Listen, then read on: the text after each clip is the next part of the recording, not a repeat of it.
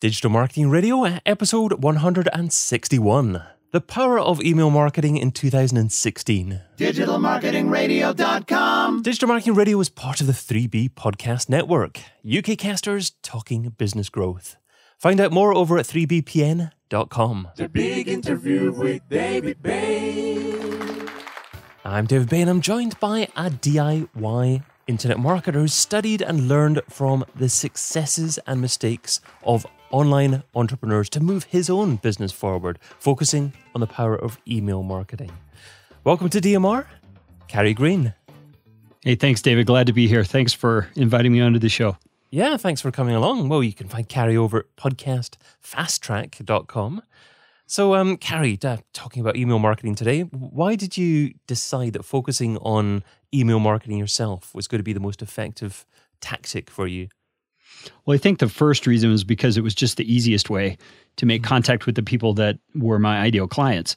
Being a podcast production company and show notes and that sort of thing, obviously podcasters need our service, and iTunes in particular is it's a what would you call it, a prospect list of potential clients. So I could easily go through the iTunes directory.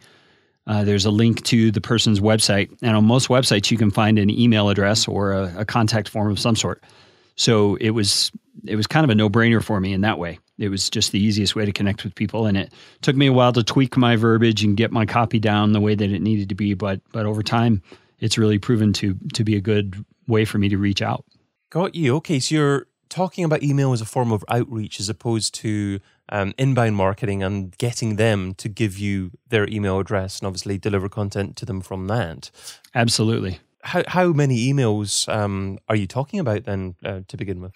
Well, I did this a little bit last year before I was keeping stats. So I probably, I'm guessing, sent out 400 to 500 emails last year in 2015. Okay. But in 2016, so far, I started on February 14th. I've sent out 1,420 emails to prospective clients. Well, that sounds a lot. Maybe if you did it as one-off, but really if you break it down on a weekly basis, it's not that much. And obviously you're doing some very distinct targeting in terms of who is likely to be a client of yours and getting the contacts right. And I like that approach because obviously it's not just sending an email to anyone at all. So, I mean, how do you determine to begin with who is the person that you actually want to send an email before? Sure. Well, there's a couple of things. As you're going through the iTunes directory, you can see the date for when they've done their last shows. You can see how many shows they've done. You can see all of that. So if it's a show that hasn't published in the last year, unless they have a lot of episodes that they did publish, I won't typically contact them. I just see that as a sign that they're no longer podcasting. So that takes out some of the possibilities. Once I click to the website, I notice the professional look of their website, whether they have products for sale, whether they have advertisers on their website. I mean, all those are indications that they're generating revenue from their podcast or their website, one of the two. And so if they meet those criteria and are also a niche or a topic that fits with my philosophy, then I'll reach out to them and I'll send them one of my emails. And it's interesting, you mentioned, that the 1,240 doesn't sound like a lot, but I do them individually. I don't do any bulk emailing because I want to customize it to the person that I'm dealing with. And so I'll even listen to an episode of their podcast. I will read through their website and find their name. I think it's just very important to treat people like people instead of like a business. And you mentioned iTunes there. So is this a system that someone else could copy who isn't a podcaster or doesn't want to target necessarily podcasters? I think it is, but they would have to find where do the people that they are trying to reach hang out. That may be a community of some sort on Facebook or on Google+. It may be a forum, one of those old-fashioned forums. They are still around. And if you can get in there and make relationships and get email addresses that way, those are ways to reach out as well. Or if you simply wanted to just do some Google searching on the niches or the types of businesses that you want to market to and find their contact information through their websites, you can do that as well. And I know you can pay people on Fiverr to scrape websites for you and that kind of thing and get those email addresses as well. So it doesn't have to be a one thing at a time sort of a deal. You can get bulk email addresses that way if you need to. So you mentioned that you personalize every email. So how long do your emails tend to be, and what would be an example of the type of content that you try to include in these emails? Well, my typical email, I do have a template that I use for my first, second, and third outreaches to a person, but they're all 60 seconds or less to read. So I focused on making them really short to respect the person's time. I also, in terms of customizing, will include their name. If I can't find their name, I will put some sort of an introductory phrase or a subject line that hopefully will grab their attention. It can be a little quirky, it could be a little funny, or it could be personal related to their page, making a comment about something on the website that I've seen. So it lets them know this isn't just a spam email. This is someone's taken time to put some thought into this. And then I will typically say something about their podcast, since I'm dealing with podcasters, and I'll tell them I just listened to the episode with Joe Smith or whoever and really enjoyed the piece about content marketing, and just let them know, that I've really taken some care in this and thought through what I want to say to them. And then my typical email will go through just real quickly bullet points of what we do, which is podcast production and show notes, and that we have systems in place. We have a list of 25 clients. I kind of build the authority for, we're not just a fly-by-night company from some far-off country. We definitely are in this for the long haul. So there are quite a few different definitions of the word spam and what it means. Legally, I guess it means different things in different countries, certainly in the States, Canada, the UK, there are different spam laws. And I guess there are interpretations of what the law means to different people as well. Sure. What is your feeling on what the word spam means? Sure. I have asked people, well, isn't what you're doing spamming? I don't feel like it is because, number one, they're personal emails. They're from me to the person. It's not a bulk email sort of a list where everybody's getting the same message. It's also something where I'm taking time to reach out to the person and I'm trying to add something of value. Because of the way I do my selection of who I'm going to send the emails to, these are not just anybody. These are not people who my service is totally irrelevant to, like a lot of spam is. These are people who I have pretty much researched and can tell in one way, shape, or form they could probably use the services that I'm offering. And so I'm trying to add value to their life, to streamline their workflow, to save time in their workflow, whatever I can do. And some of them, I'm sure, see it as spam because it was unsolicited. That's the word that you hear is if it's an unsolicited email, it's spam. Well, I don't agree with that. I get people reaching out to me all the time that don't want anything. They're just making a connection. They heard about me or wanted to talk about this or that, and that's totally unsolicited. Well, is that spam? Well, no, it's not, because it's a one-on-one connection, and that's how I feel my approach is a little different. I mean, I believe that the rules here in the UK that if you're offering a business service and you're targeting a business rather than a consumer, then you're allowed at least one outreach email to introduce what you're doing to someone. But the interpretation is so different just depending on who you speak to. It's quite challenging. Absolutely. It's not an easy call to make. Do you ever actually include an unsubscribe link? Or if someone did come back to you to say, don't send me any more emails, do you actually have a database yourself of emails that you won't contact ever again in the future? Yes, I do. I have had a few people reply to me and say, please take me off your list, or whatever verbiage they'll use. And I do keep those emails and set them aside and make sure that we don't send to those people again, because I want to respect the person. Again, for me, it's about the person. I want to care for people, not just have a business transaction, but build a relationship. And you mentioned that you've got a 3 email sequence. Is it a maximum of 3 emails that you send out to people? Yeah, that's all I do. I send one that is the initial one I described to you. A second one that's much shorter, just says, I contacted you a week ago about this. I would love to chat with you if you have any need. And do you include the initial email in that email as well? I don't. No. I don't. I just assume that they got it. And if they didn't, they can see this one and say, what was it you contacted me about if they're interested. Although I do phrase my title such that it's clear I'm talking about podcast production and that kind of thing. And then my third email is even shorter than that one. And it essentially says, this is the last time you'll hear from me. I don't want to fill up your inbox with stuff you don't need. So if you're interested in podcast production or show notes, please reply, and I'd be happy to chat with you. And it seems to be pretty effective, especially that third one, because I find that many people have the first one and maybe the first 2 in their inbox and just haven't had time to reply, though they intended to. And then when they get that third one that says, I'm going to quit contacting you, they'll jump right on it and they'll say, "Hey, I did want to talk. I just haven't had time." And so we start a conversation then. So would you say that you get even more replies to the third email than the first email? I haven't tracked the third email. I probably should, but I would say I probably get equal amount of responses to the third as I do the first. Yeah. So very, very important to continue to follow up. Absolutely. And I think, a lot of people, I've read a lot of email marketing things and they say to, follow up in 3 days, follow up in 5 days, follow up in a month, keep following up until you get a no. I don't agree with that. I don't want to be a pest to somebody. So I follow up a week after and then again a week after that. And if I don't get any response, then I'm done. And is there any particular day of the week that you prefer to send emails on? Nope. I usually just Monday through Friday. Whenever I'm at my desk is when I'm sending emails. Okay. And what about subject line? What subject line tend to work best in terms of actually opening rate and people replying to you? Yeah, the one that I found that works the best, simply because I think it's appealing to a podcaster, and it is kind of it's ambiguous enough to at least get a click to open the email, is about your podcast.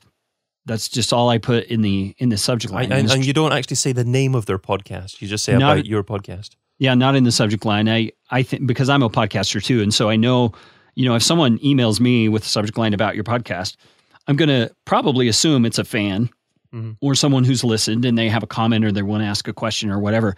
And if I were to click in and see this is a marketing thing rather than that, it's all going to depend on how that email is structured and how that person is approaching me, is whether that would feel like trickery to me or not. And so in my view, the way that I'm writing my emails, I am asking about their podcast. I'm asking if I can help with their podcast, and it's a legitimate way to do it. Now, the second email, I've made it a little bit quirky. The first thing they see on the subject line is, "Are you tired of the podcast time suck yet?" And so I'm really appealing to that need podcasters have to save their time and get rid of the back-end production and all of that. So I've found a pretty good success rate of people clicking on that one as well. I have some software that I use to track it, and I can see when people have clicked. And so it's really been pretty effective with both of those subject lines. What's a good response rate? I mean, what kind of percentage of people do get back to you? Yeah, well, on people who respond, and I count people who say no, not now, or yes, because they're responding to the email in some way, I'm having a 14.5% click-through rate or response rate on that, which from my understanding is pretty good as far as the email marketing realm goes.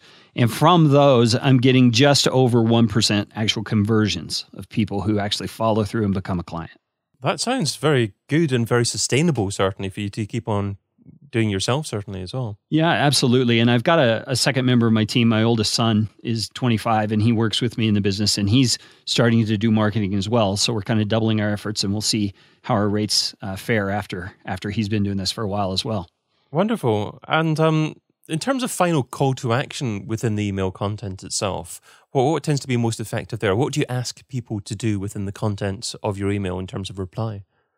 Yeah, I ask them either to reply. I also put a scheduling link in if they would like to schedule a time to chat. And I actually get a lot of people that do that.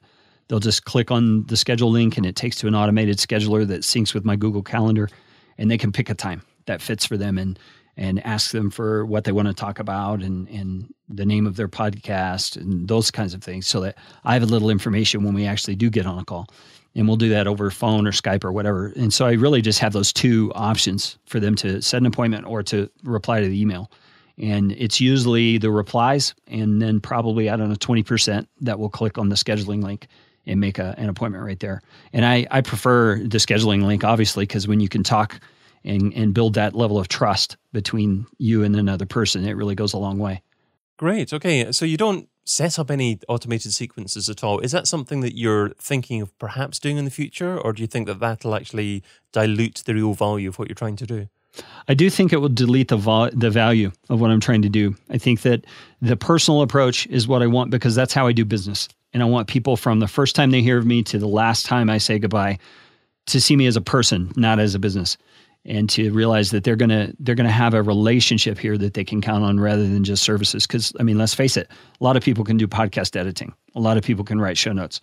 But it's the quality of that relationship and the loyalty that you build between people that's going to sustain that relationship over time. And that's what I'm aiming for.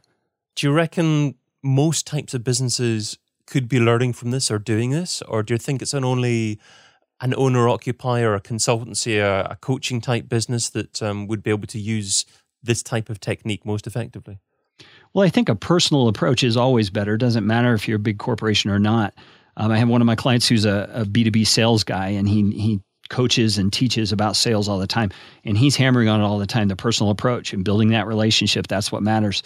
In terms of whether they could do it in volume or not, I don't really know how possible that would be, because once you automate things, some of the qualities of your email are going to have to become more generic.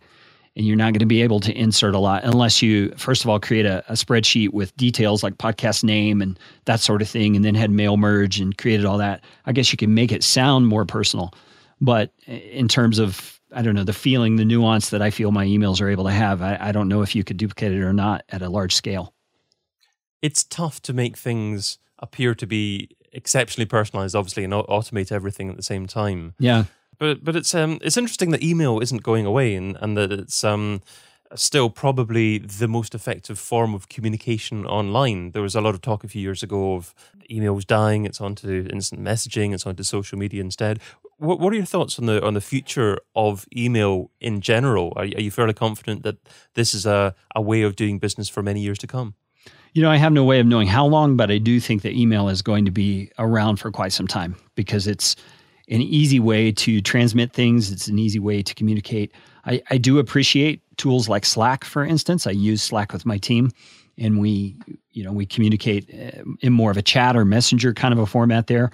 But I think for reaching out to people you don't know and making introductions between two people, email is really a powerful way to do it. And it's one of the few things that lands personally in a private place directly to the person you're trying to reach. And so that's what I'm going for. Well, coming up, we're going to be learning about the one piece of software that Carey couldn't live without. But first of all, I'd like to mention a cracking webinar that I'm going to be hosting soon. So that's called the 26-Week Digital Marketing Plan Bootcamp webinar. And I'm going to be joined by Mark Asquith, Lucas Zelezny, and Johnny Ross. So all previous Digital Marketing Radio interviewees to brainstorm digital marketing strategies for one lucky business. So to find out more about that and to register to attend for free, go to 26weekplan.com/bootcamp. So that's 26weekplan.com/bootcamp. And it's only the live version that you can attend for free. So hopefully we'll see you there. But let's segue into the second section of our discussion, and that focuses on Carey's thoughts on where digital marketing's been and where it's heading. So starting off with software I couldn't live without. So what software do you currently use in your business that if someone took away from you, it would significantly impact your marketing success? Yeah, the one that I'm using right now that would be the most detrimental if I lost it is called Wizzy.io, and it is a plugin for Google Chrome that enables you to set up templates for emails, to track your emails, to set an automated reminder to follow up on an email. It's just really a great tool, and I'm surprised it's free. Their website says it's always going to be free, and I just really love it. So it's Wizzy.io. Wizzy or Z over here in the UK. Yeah, Wizzy, I guess is how you say it. I was going to ask you how you spell it, because it sounds like one of those words that I would have been trying for about 2 years to figure out actually how you spell it. But I've got the website up in front of me here, and I'll include a link to that in the show notes at digitalmarketingradio.com, where this podcast episode is published. But here's a slightly more challenging question. So what piece of software don't you use, but you've heard good things about, and you intend to try at some point in the near future? Yeah, I think that the software that I have not used that I hear a lot about is Evernote. I remember when Evernote first came out, I played around with it a little bit and just didn't have time to get in and learn it. I do use a task management software called Nozbe that I really love, but I keep hearing things about Evernote. I keep hearing things about how easy it is to capture things and use notes and all that sort of stuff for various purposes. So it's one of those that I intend to look into when I have the time. Wow, okay, that's a recommendation that I've heard maybe once or twice here in the show, but they've been going for quite a while, and I used to try them a few years ago, certainly, but I haven't got around to using it. But maybe I should get back to that kind of stuff, because it's essential to organize yourself and keep track of items that you want to remember, certainly. And nowadays, I guess, there are so many different things happening online. It's so easy to lose track of things and forget about things. So I guess that's a great tool to do that with. Yeah, absolutely. Well, let's move on to. I wish I would have. So I'd like you to look back in the very first day that you're involved in trying to market a business online. What didn't you do so well? What do you wish that you would have done differently? I didn't approach people in a personal way. I guess I had seen too many spam type emails and was composing my emails just immediately getting into the offer and immediately talking about the features and all of that rather than meeting a person through the email first and then adding something of value to their world. That really has been a turning point for me, is when I learned to see how I can give to the person before I ask how I can get. That makes all the difference. Absolutely, absolutely. I love the fact that online marketing is starting to replicate real relationships now, and they are real relationships now. Yeah. In the past, unfortunately, it didn't used to be like that, and there was a time where everyone thought that that's the way it should be done online. But thanks to, I guess, the advent of video online, podcasting, and people getting to hear real people, then they expect people to be a little bit more genuine. And that's the genuine people now which are being successful. And that's wonderful to see. Yeah, I think you're exactly right. There's something about the internet that it makes it possible for everyday people to now build a business and become a practitioner of skills that they can pass on to other people. And there's something about that dynamic of seeing someone share their journey from the beginning all the way through to the end that makes them very relatable and very very trustworthy. So I think of the Pat Flynn's of the world who have really built a brand on this follow me as I learn sort of a model, and it builds trust like nothing else.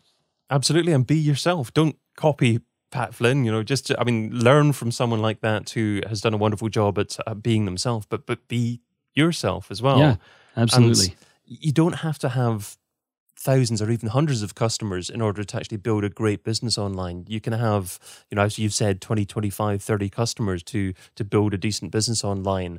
And there are certainly that number of people out there that will resonate with your personality, whatever your personality is. So yeah, you're exactly right about that. We have 25 clients right now, 2 or 3 more in the hopper that I'm working to get onboarded, and it supports myself and my son full time. He's married and has 3 kids, and then 1 contractor who works for us as well. Plus, the business is making profits. So you're right. You don't have to have thousands of clients. You just have to have the right ones. The this or that round. Okay, this is the quick response round. So 10 quick questions here, and just 2 rows.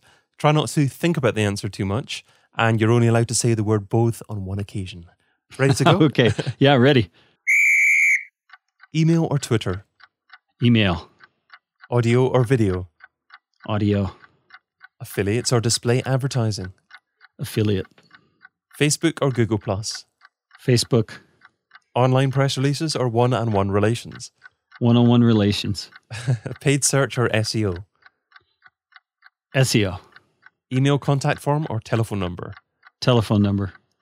Website or app? App. Social subscriber or email subscriber? Email subscriber. And local marketing or global marketing? Global marketing.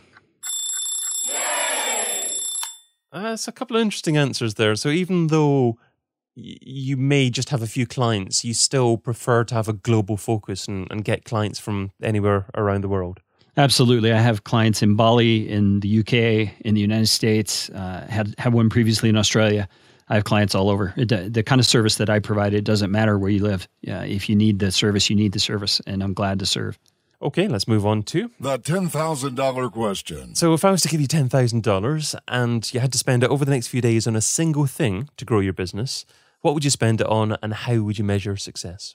Over the next few days, my goodness, I would probably use it to build some systems. I would invest in some of the software I've seen that builds systems better for your business, the processes and procedures, because the time's coming very soon where I'm going to have to onboard some more help, and I need to have systems in place to get the processes communicated well.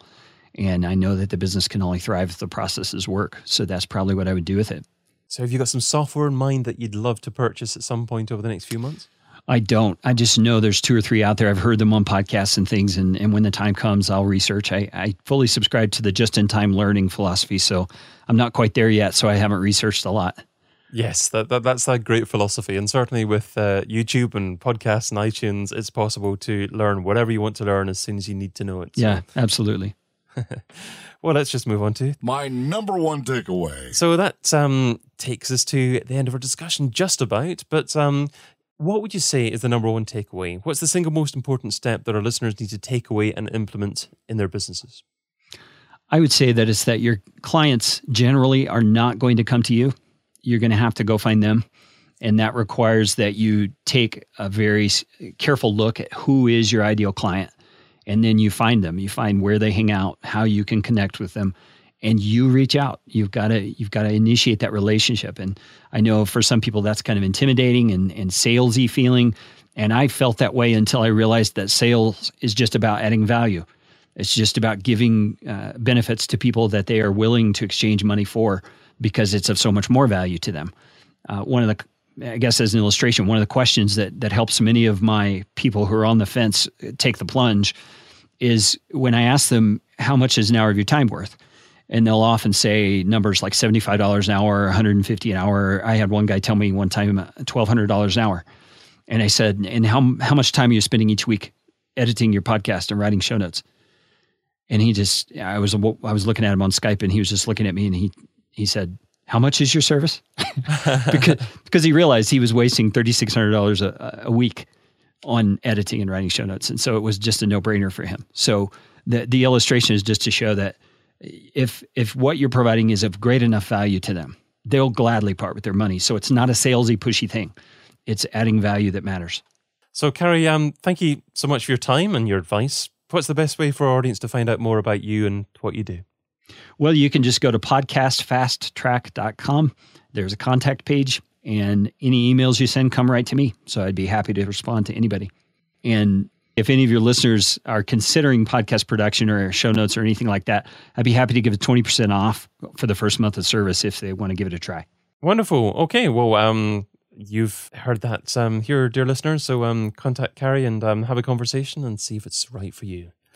So yeah, thanks to Carey and thank you, dear listener, too. So if you enjoyed what Carey shared today, tell us what you think. iTunes review is, of course, always good. And if Twitter's your thing, @DavidBain is my handle.